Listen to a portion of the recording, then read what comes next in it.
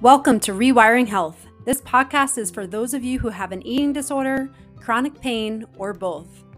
In this channel, we'll dive deep into inspirational stories of those who have healed from both, and also get into the mind-body connection and how we can heal the mind through the body, and also heal the body through the mind. Come and join me on this journey. In this episode, I had the pleasure of speaking with Matt Dickson. Matt is a change worker who specializes in hypnosis and operates in the St. Louis area. He employs the techniques of metaphor and somatic movement to assist his clients in achieving their goals. Matt is a certified practitioner in hypnotherapy, NLP, and life coaching, as well as a yin yoga teacher. By combining the power of mindful movement and establishing a rapport with the subconscious mind, Matt believes that sustainable transformation can be achieved.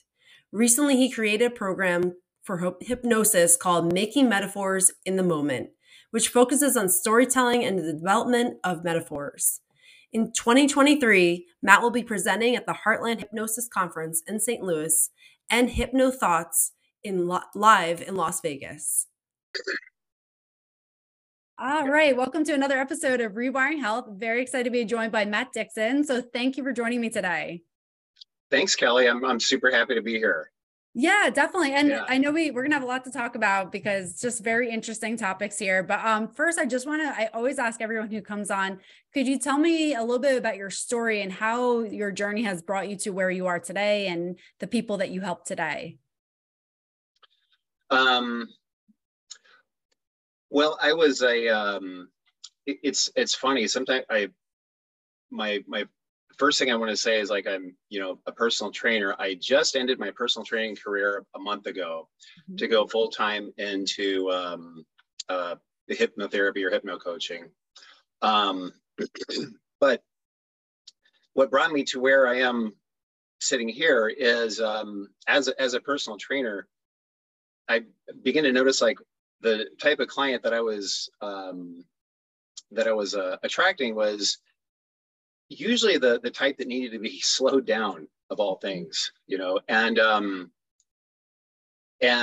began to notice like so many of my clients just didn't like themselves, or they certainly didn't like their bodies, and then I began to see that like there's no correlation between their physicality and how they thought of themselves, which just kind of blew my mind. And I began to work mostly with building their confidence up. So that was the kind of personal trainer I was. So I got a number of people who would come in for like, I need to get in shape, for my wedding. I need to get in shape after my baby. I need, I have a trip coming up, that type of thing. But a lot of them were mostly like, I just want to change. I just want something, and we would just kind of figure it out. So I wasn't the type of trainer that like somebody would send their kid to get him ready for, football, or, get my, girl ready for, volleyball or something. But so anyway, all that transitioned into, when I became a yoga teacher in 17, I began to have better words for clients who would say things like, "Oh, I'm fat." They would pinch this much on their body and they would say, "I'm fat," and then I didn't have, great words other than like, "Oh, no, you're not." That wasn't effective, and so the language from my yoga teacher training really helped that, with yoga being the idea of sthira sukham, which is stability and ease. And then hypnotherapy took it to another level of being able to get them to mind shift, to change how they look at themselves. It was essentially like to change their own identity. And that's why I transitioned into hypnotherapy. Yeah, I love it. I think the big message I just got from you too, and I see this with so many people, is like we try to change everything on the outside of us, including how we appear to the world, what we look like, and then we, even if we obtain those goals, we still feel empty inside because we're not whole inside. So it is so true. We have to heal from the inside out and really be accepting of who we are, and then inevitably, like, our outside changes because of that. But I think sometimes so often is that we approach it from an outside perspective. And then we say, if I finally lose this weight or I'm finally in shape, I'll then love myself. But it's just so the opposite of, we have to like learn to value ourselves of who we authentically are. And then everything changes because of that. Exactly. And there's also this, like if somebody works so hard and so fast to completely change their body, then they're not prepared for that psychologically, because people start treating them differently. And it happened to me as well. I had to get in shape to pursue personal training, because when I was telling people like I want to become a personal trainer, it always started like this. They would just go, because I was 250, I'm 220 now, but I was fat, and then the reaction would either be something like but you're fat, or they would say like, or they would treat me like I was a D student saying I want to be an astronaut. They really and so anyway, so when I got into shape, I still was that doughy guy in my head, and people were, and I was acting like the doughy guy, so to speak, and then people were treating me like a fit person, and it messed with me. It made me uncomfortable, and I've seen that happen a lot. So it's so the inside. I mean, I 100% agree with you. Yeah, and it's so sad that there's like, again, that stigma that the outside world puts on, is like you're supposed to look a certain way for a certain role, and it's like it doesn't say anything to what your knowledge base is. It didn't say anything to who you are as a person, how you could help others. Like, it's just a shame because there's such like a surfacey level that some people operate in, and that they don't see the deeper level of the person and how they are presenting to themselves rather than what they are viewing them to present to the world. And it's a shame, because it's true. It's reality. I mean, that exists in the world. But again, I think as a society, we have to look deeper, and is like, what does this person have that they can serve me regardless of what they look like? And how can we just value ourselves regardless of what our outward appearance is? And I think we have a long way to go for that. But I think it's like conversations like this that are really important to understand that we have to go within. Again, it always has to go within. So that way, when we do have changes, that we can be authentic to ourselves and like, this is who I really am, and kind of re-identify ourselves in that way. Self-inquiry. Yeah. As far as your own like personal journey for how you viewed yourself, how have you kind of overcome maybe some of those like limiting beliefs you had about yourself, or some of those like negative self-talk, to a point where you evolved to start to feel like you're being authentic and your own self and value what you have to offer? Well, I can give you a way to do that. The way that it happened for me is probably different. So the thing is like, when I became a personal trainer, my identity changed. And when my identity changed, how I went about my business, changed. So when I was talking about getting in shape before, that was before I actually became a trainer, so that when I put that shirt on, the trainer, and then people start asking me trainer questions, then my identity just kind of shifted. And so there wasn't like a pivotal moment. But if you're asking like, how does a person overcome negative self-talk, it's in my opinion, it's to constantly change it. Well, I'm sorry, challenge it. It's constantly challenge it. And with something like that's sort of in neurolinguistic programming is called the meta model. And so like if a person is in shape, so to speak, and their self-talk is saying you're fat, or you're so, you know, it was always fat for me. It's not the nicest word anymore, I understand, but then, you know, you talk right back to that voice, you know, what evidence do you have that I'm fat?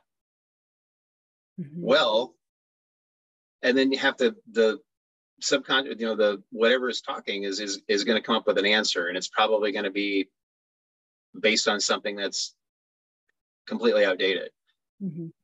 And so the more that happens, the more that it moves the needle a little bit.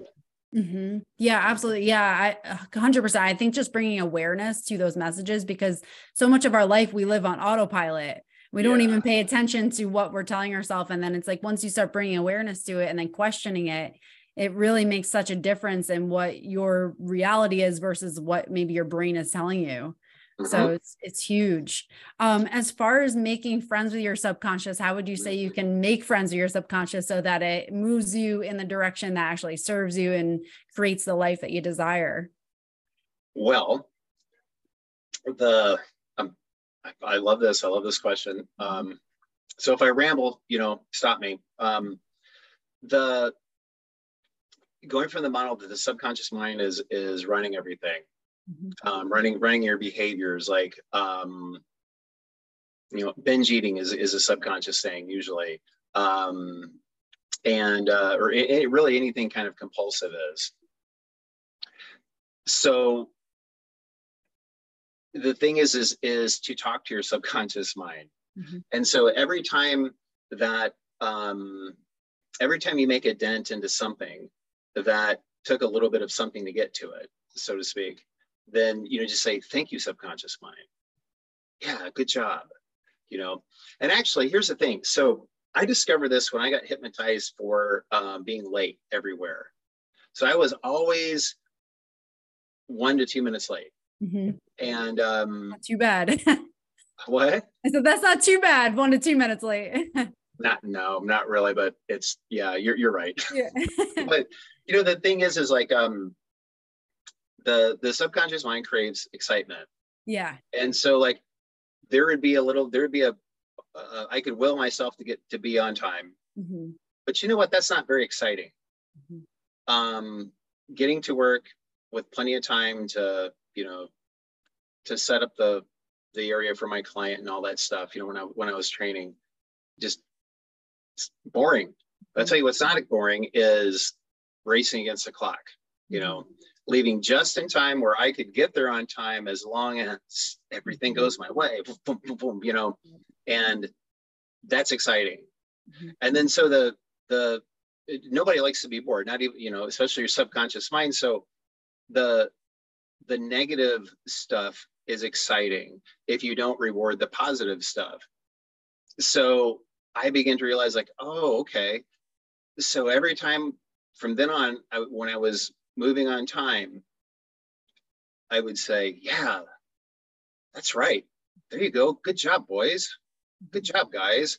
Or good job to subconscious mind. Is like whatever it told me to, you know, to refer to it as. And then as soon as I would feel it, I would feel something, I would lean into it and not ignore it. Just like we ignore compliments, right? Someone says, hey, I love your, you know, I would kind of relish it.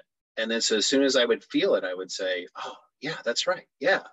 So that's what you do. So every time you catch yourself doing something that you're happy with, reward yourself by giving yourself an attaboy, so to speak. Yeah. And constantly that because you know, you'll naturally do the other thing. God, I could be so stupid. Oh, I left my keys. Oh, I forgot. Oh, I'm so dumb. You know, when you remember your keys, say, yeah, I got my keys. Look at, wow, you know, and you get excited. And it sounds kind of silly, and it is, but the subconscious mind is almost, you know, it's kind of childlike, and it responds to that. It's our imagination. So yeah. It's such an important perspective shift, because we're wired to be negative, because that's how we survive and that's how we protect ourselves. And it is like, so many people, and myself included, like I've always had a hard time accepting compliments. And it's like, you know, it almost makes you vulnerable when you're like recognizing those things that you're doing well. You're like, well, if I recognize it, then I'm not going to be as hard on myself to continue down that path. So it is so true. But yet it is absolutely important to celebrate those successes, as small as they may seem, because it is moving in that better direction. So it's a very important perspective shift. Absolutely. Yeah. And the more that you do that, the more that the more it continues to work, and the more that you begin to see, like, if you develop that kind of relationship with your subconscious mind, you'll sleep better. Because, you know, you can, like, before I go to bed, you know, or as I'm laying there to go to sleep, I'll say it's my conscious decision to have a deep, restful, restorative sleep. Yeah. And then when I wake up, and when I wake up feeling good, I'll say, all right, thank you, subconscious mind, good job. And it's just, it's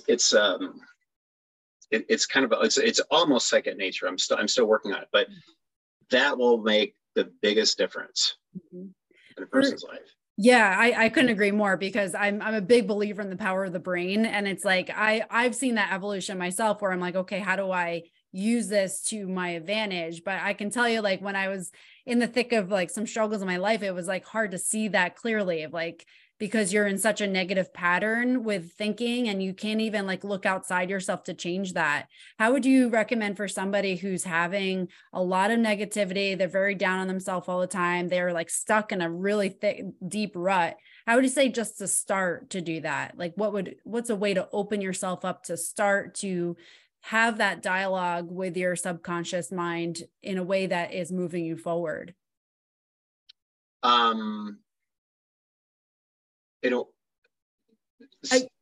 So do you, I just want to clarify. So do you mean to kind of begin to dig yourself out, so to speak?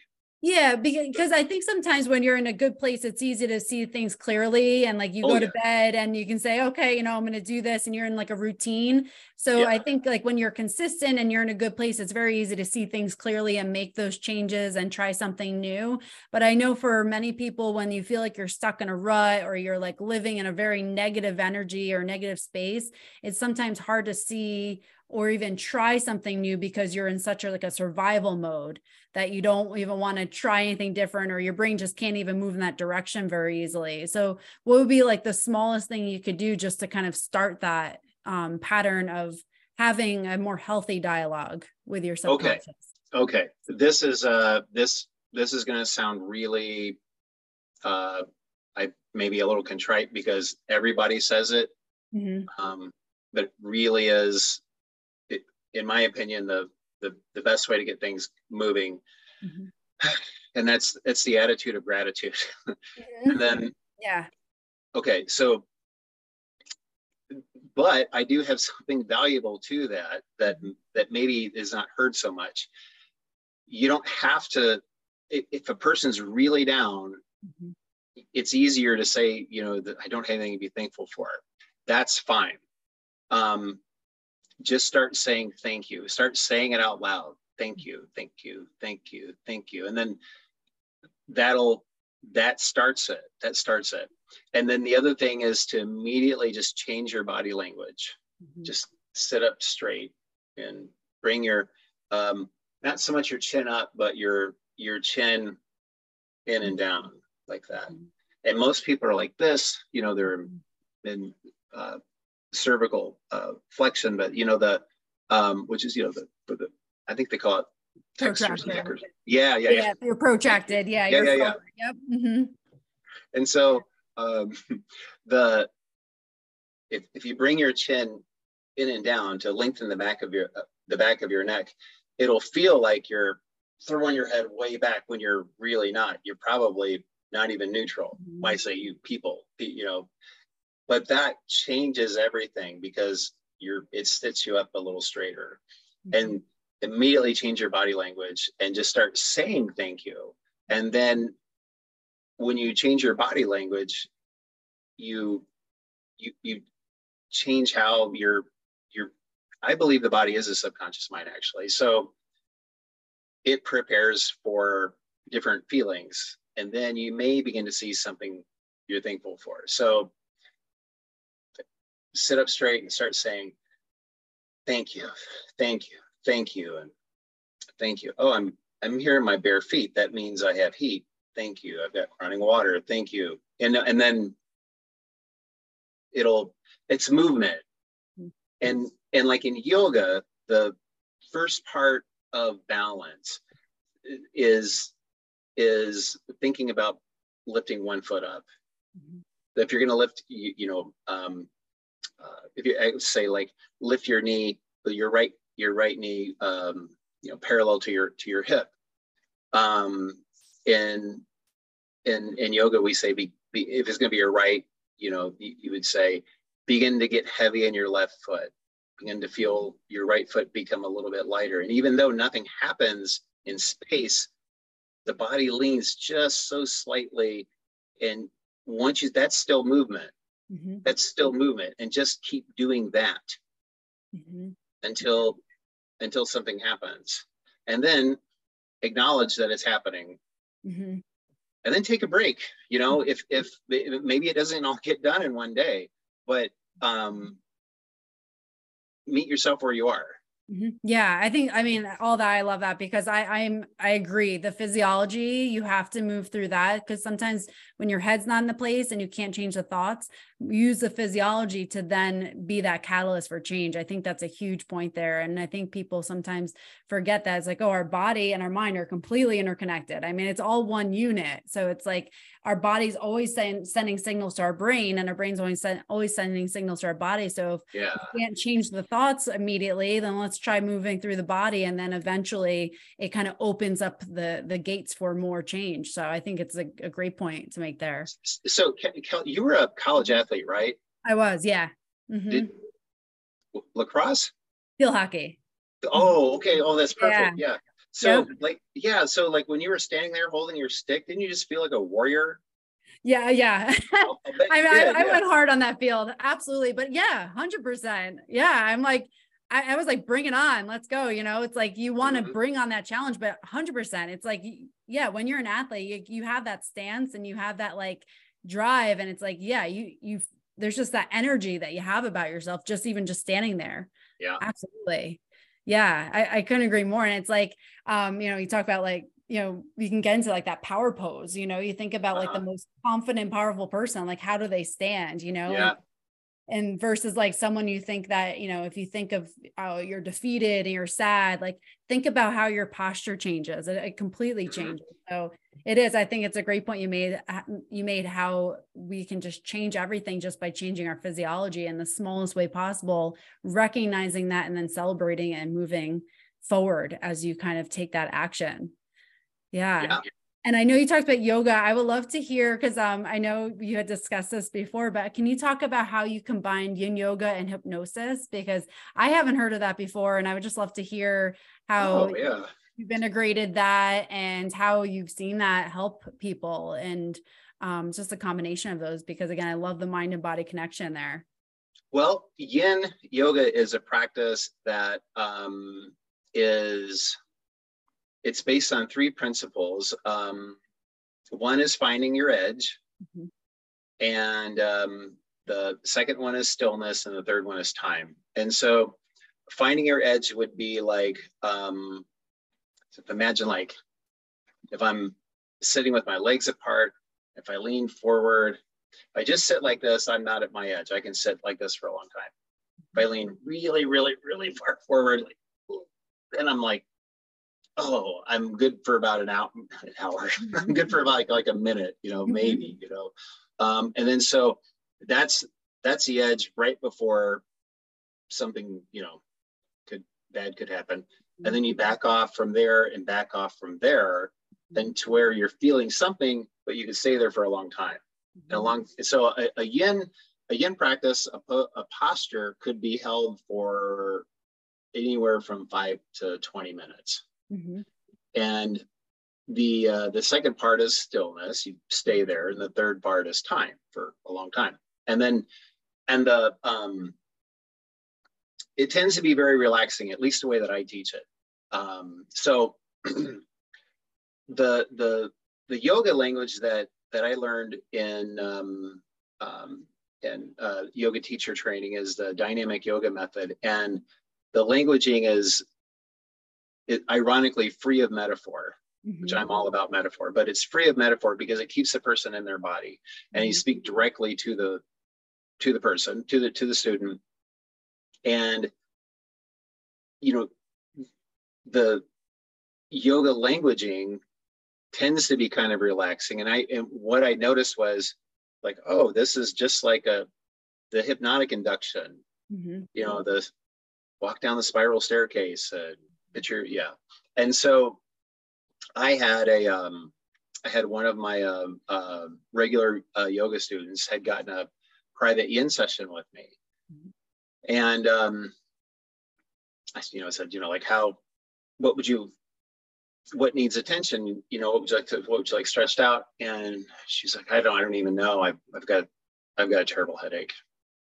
I just, I said, okay. I said, well, we'll go over, we'll do everything. And so as I had been, directing, cueing her as a yoga teacher, I could see in her face, like she was really relaxed. And then I could see her, she just was kind of like this. And then I was like, oh, she's in trance. Wow. Okay. So I said, yeah. And as you feel the space being created in your hips, you can feel the pain leave your body, and I started just kind of, relax a little bit more. And I had when I had first got trained as a hypnotist, she was somebody that one of my very first people. And so I know her well, and I knew she's trancing. And so they just kept giving suggestions for the headache to go away, and then at the end of it, she didn't have a headache anymore. So I thought, gosh, I'm onto something. So that I started doing in-person workshops where like the focus would be on like self-confidence or getting past FOMO, and setting boundaries and things like that. Anxiety. I just did one with anxiety. It was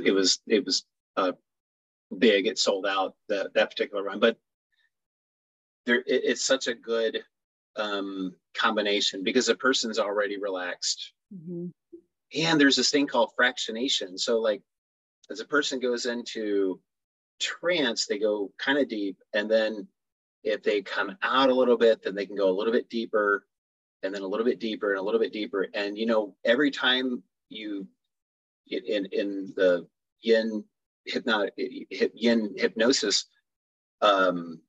session, every time a person changes to a different posture, they come out a little bit, and then they sink back in, and it's just really powerful.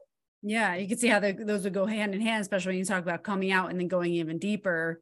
So it's like the changing in the poses, and then changing your brain waves to meet that. That's amazing. Yeah. Is that because I know I talked to you before, I saw one of your success stories was a woman who overcame eating Doritos, binging on Doritos. Is that how you helped that woman, or was that a different practice that you used with her? That was completely different. And Okay. But so that was an NLP technique, neuro-linguistic programming, called map across like to dislike.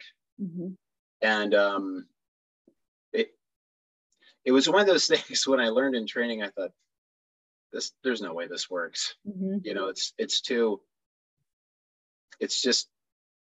too simple. Mm-hmm. And it worked on me for crispy cookies. Mm-hmm.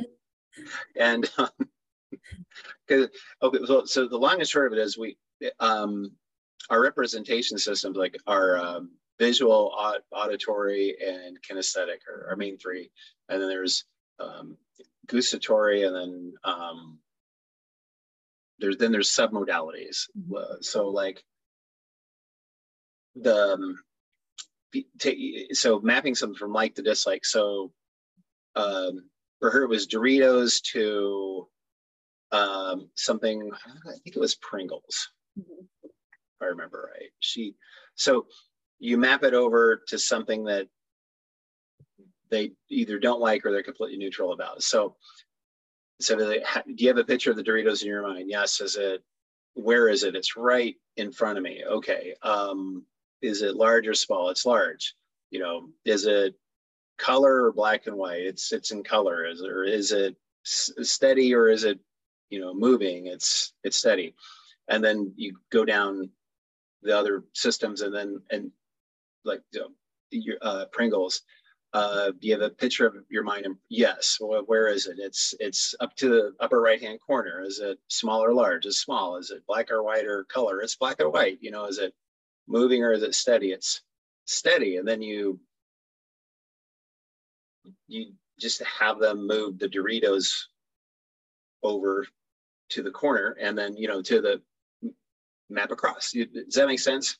Yeah. So did she not like Pringles? Is that what it was? Like was it an association thing? Or I don't remember. No, she doesn't particularly like Pringles, but so was it like associating Doritos to something that you don't like and kind of moving it in that direction? Is that, just so I understand you right? Yes. Okay. Yeah. Yeah. Yeah. So like, if you were to think of Pringles, like, do you have a picture in your mind? Mm-hmm. Yeah. Okay. So where's the picture? Kind of like right in front of me. I'm like picturing the container. Yeah. Okay. So, now, think about how you think of Doritos. Mm-hmm. It doesn't matter if you like them or whatever. Mm-hmm. And just kind of get into that for a second. Mm-hmm. Okay. And is that picture large or small? I'd say large. Okay. Shrink it down. Mm-hmm. And then move it off to the side. Mm-hmm. Did you do that? Mm-hmm. Yep. Okay. Yeah. Did that change anything on how you felt about them? I don't know. I don't really have I'm not like a lover of Doritos. I'm not like a hater of Doritos. They're kind of neutral for me. So I don't know. Yeah. Well, if you're neutral, if it moved, maybe it moved just a teeny bit. Yeah. You know? Yeah. But if it's something that you feel really strongly about, mm-hmm. then, and I didn't map it across anything in particular. Yeah. But that's how that works. It's just literally you change. It's not so much reassociating. I suppose it is, but it's just changing how it represents to you. So is it that typically things that you desire a lot, are they usually like larger in your brain? Like, do you represent them larger, and like, it could be different for everybody. It's different for everybody. Okay. Mm-hmm. Yeah. So, but it's just changing your representation personally within yourself. So if like I said, it was in front of me and then you move off to the side, now the representation is different. I said it was large, but you said to make it small. So then that changes it too. So is that just changing however they present it as, and then they change that representation in their brain? Is that how it is? Yes. Yeah. Okay. Interesting. Yeah. And then you kind of, you retest, maybe you do it again. Mm-hmm.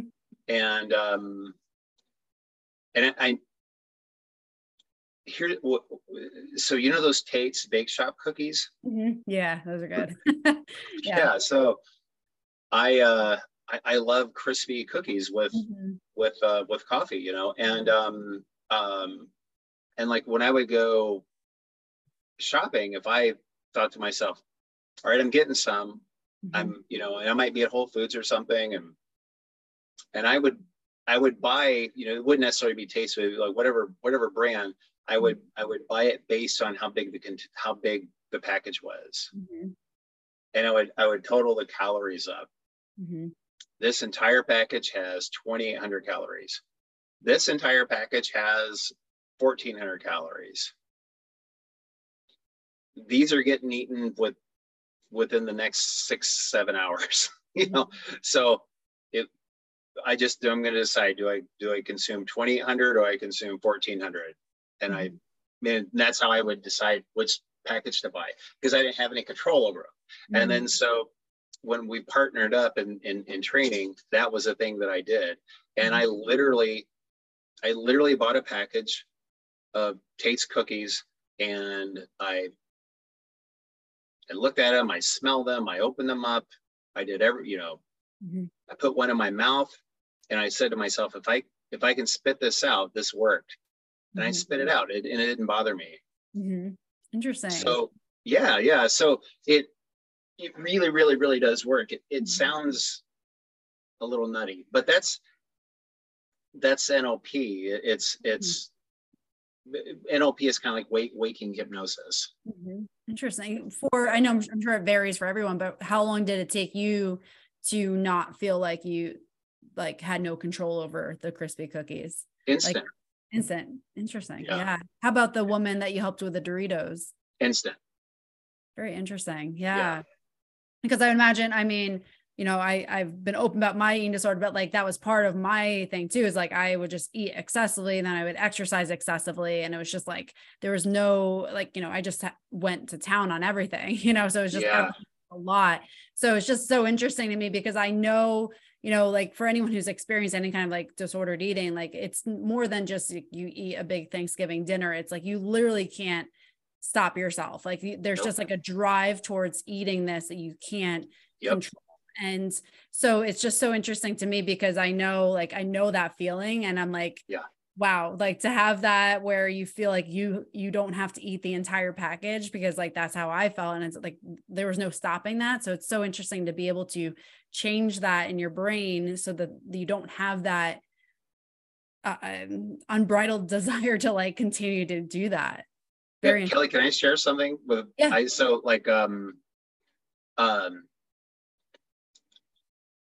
my favorite candy is peanut M&Ms. And one year for Christmas, between my wife and friends, I got 10 pounds. Oh my gosh, peanut M&Ms. Oh my gosh. Well, then various, know, and I was like Scrooge McDuck, I was oh yeah, swimming in the and I put a bunch in the freezer, and I ate so many that I wore the skin off the roof of my mouth.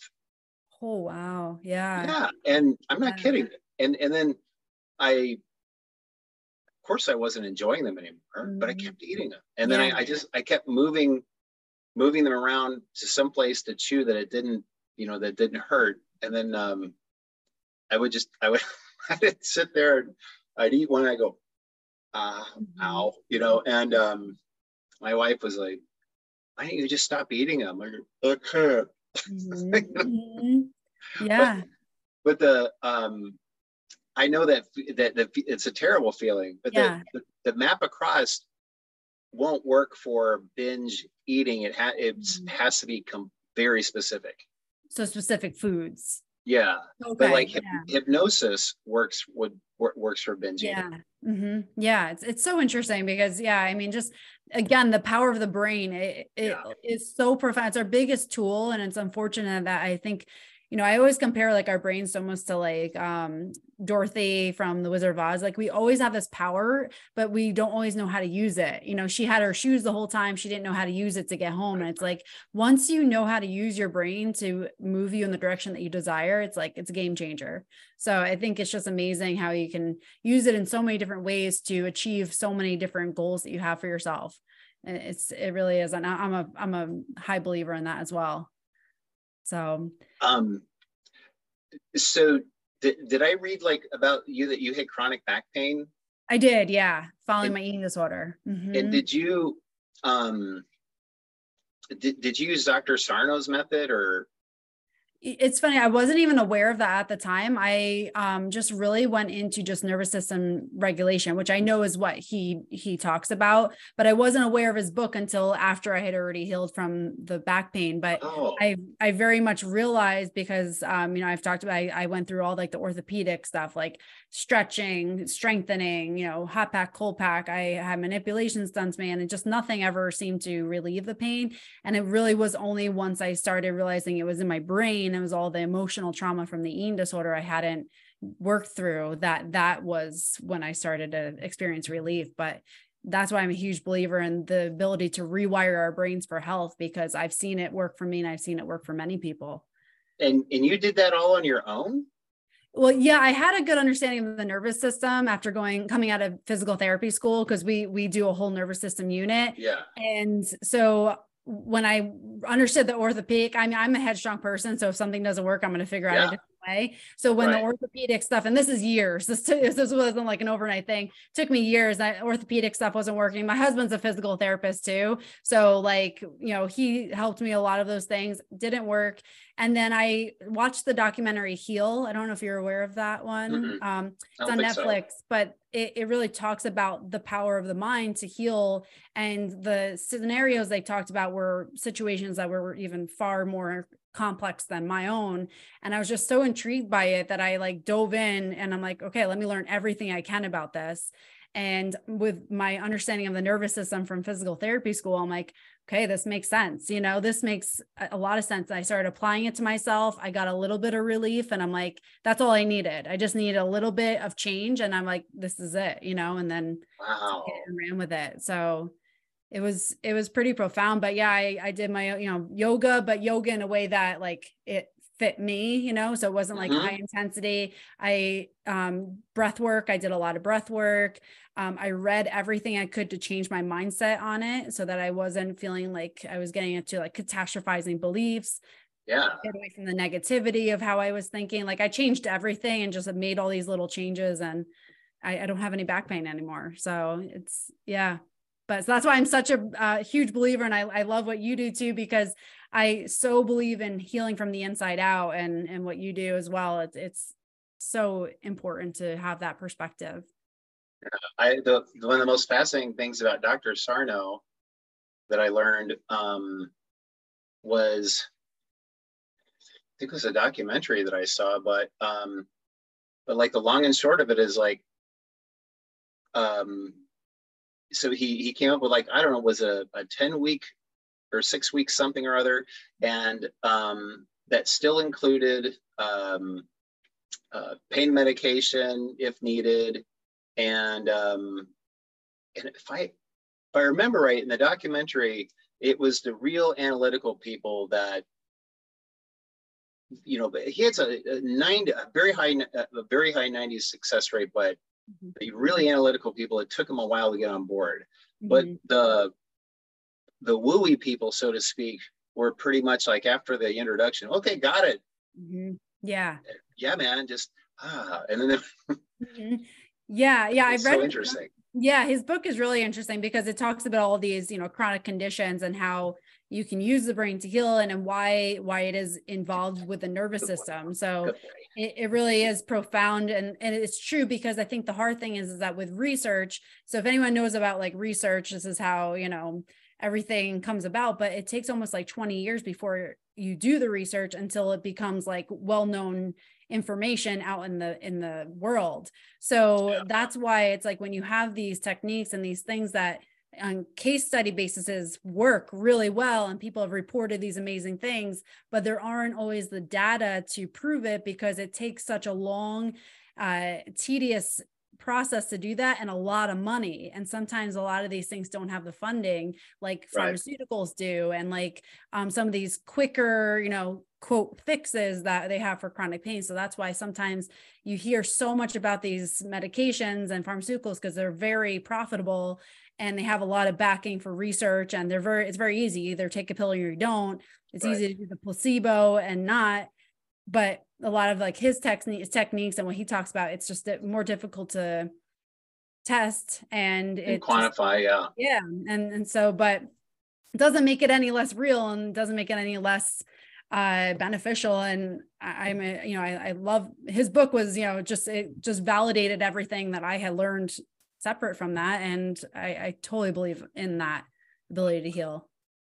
I had a podcast, I'd want to talk to you. Yeah. It's just amazing. And that's why I love, talking like guests like you, everyone who like just has seen this work, and you see the power of the brain. And just, it's like every time, you've taught me things about, NLP and like using that, like I never heard some of those things that you've talked about. So I think, again, there's so many dimensions of the brain that you can use to promote healing in all different directions. And that's the beauty of it. So it's just amazing. Yeah, I haven't gotten into pain management yet with hypnotherapy. It's something I'm going to look more into. There's one hypnotist in particular. His name's Stephen Blake, and I heard him on a podcast. Mm-hmm. And the long and short of it was, what he said was he kind of puts the person in a trance, and then he asks their subconscious mind, kind of, with his own subconscious mind, so to speak, like, and this is for chronic pain, could you just let her, could you let them,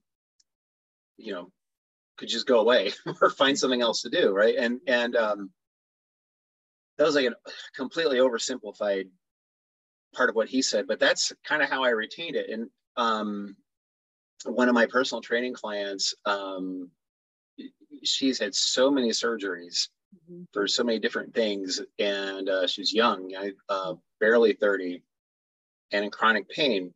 But the pain would, it would ebb and flow, it would come and go, and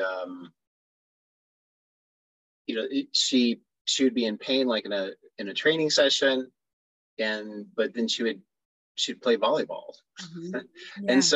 Yeah. And so it's funny, I just heard the podcast the day before, and I said, well, why don't you just relax for a second? Let's try something. So I did like a progressive type of relaxation with her, and then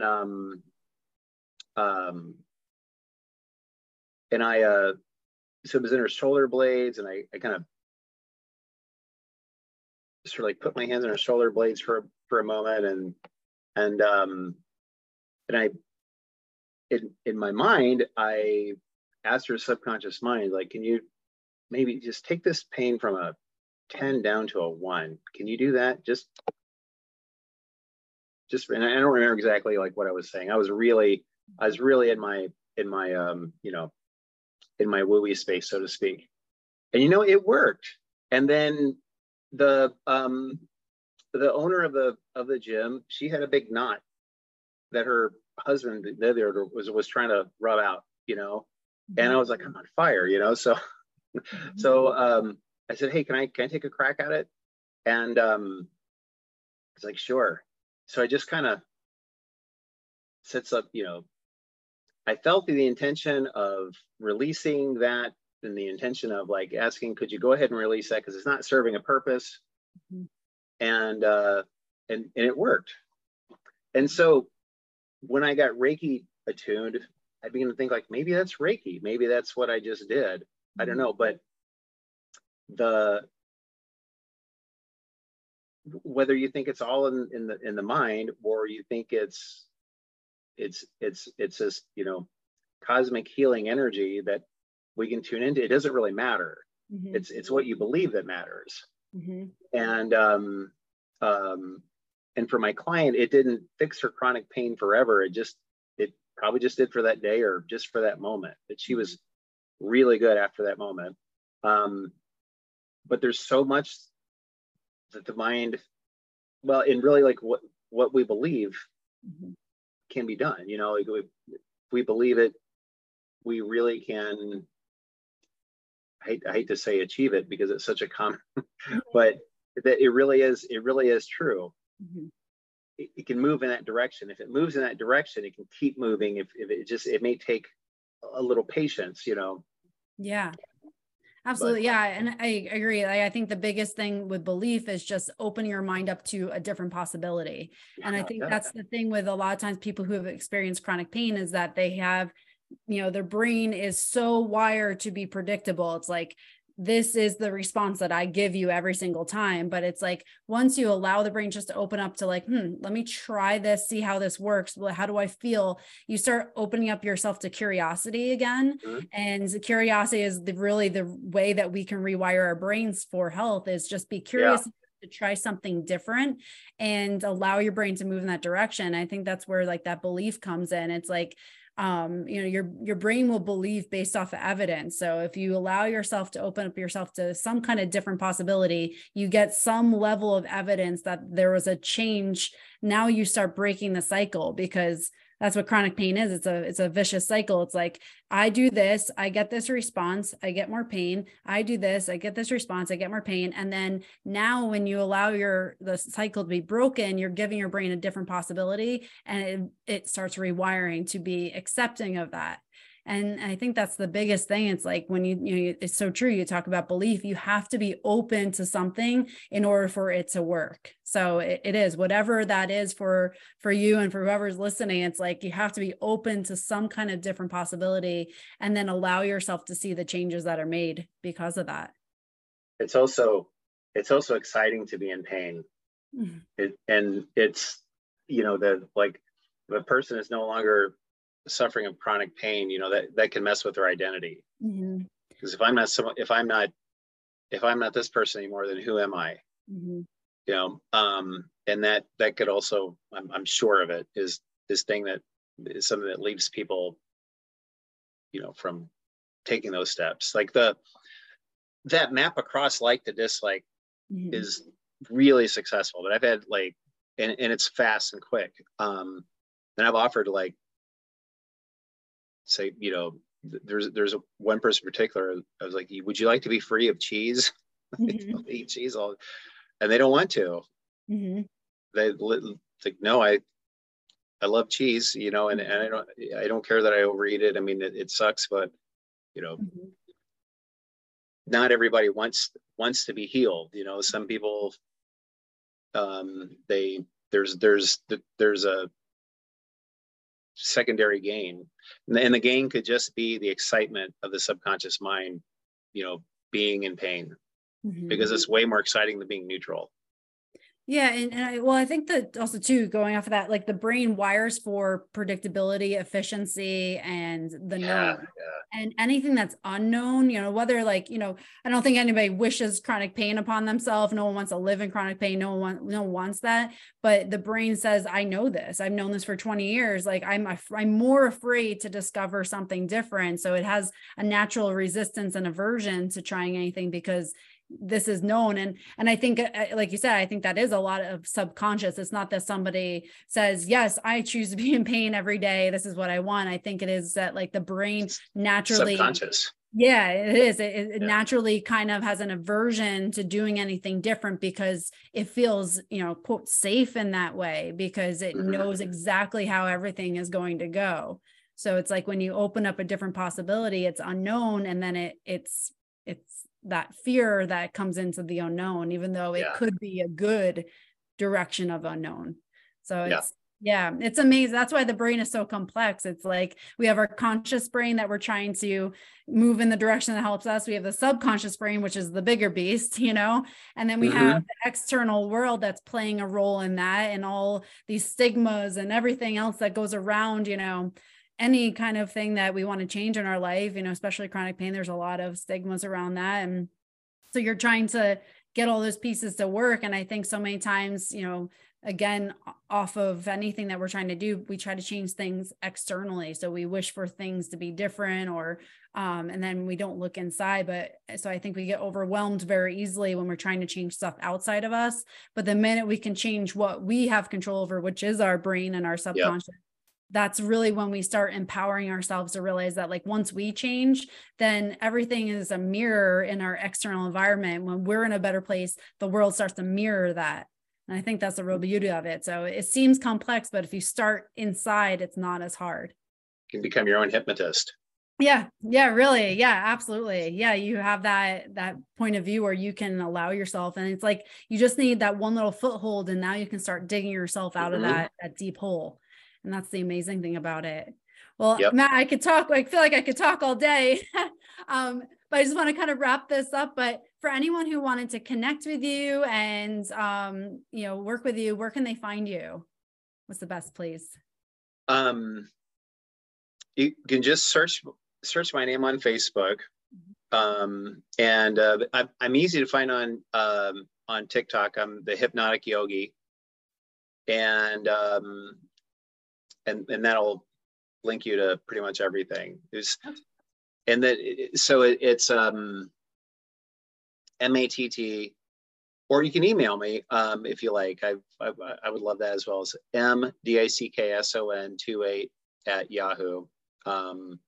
But just search my name, and I'm easy to find. Great. Yeah. And I'll have everything in the show notes for anyone listening. So that way you can link right to it. So, but thank you very much for everything. I really enjoyed this conversation. Like I said, Me too. so much to talk about here and unravel, but I'm hoping for anyone listening, you can take just a golden nugget from this and then use it as your stepping stone to move your life forward. So thank you. And thanks for being here. Thank you. Thank you for having me, Kelly. Yeah. It's been great. I've really enjoyed it. Great. Yes, me too. Thanks again. Yeah. And for everyone listening, please again, subscribe to the podcast, leave a review. And if you have any questions for us, we would love to hear them and answer anything that you have there. So thanks again for spending your precious time to listen to Rewiring Health.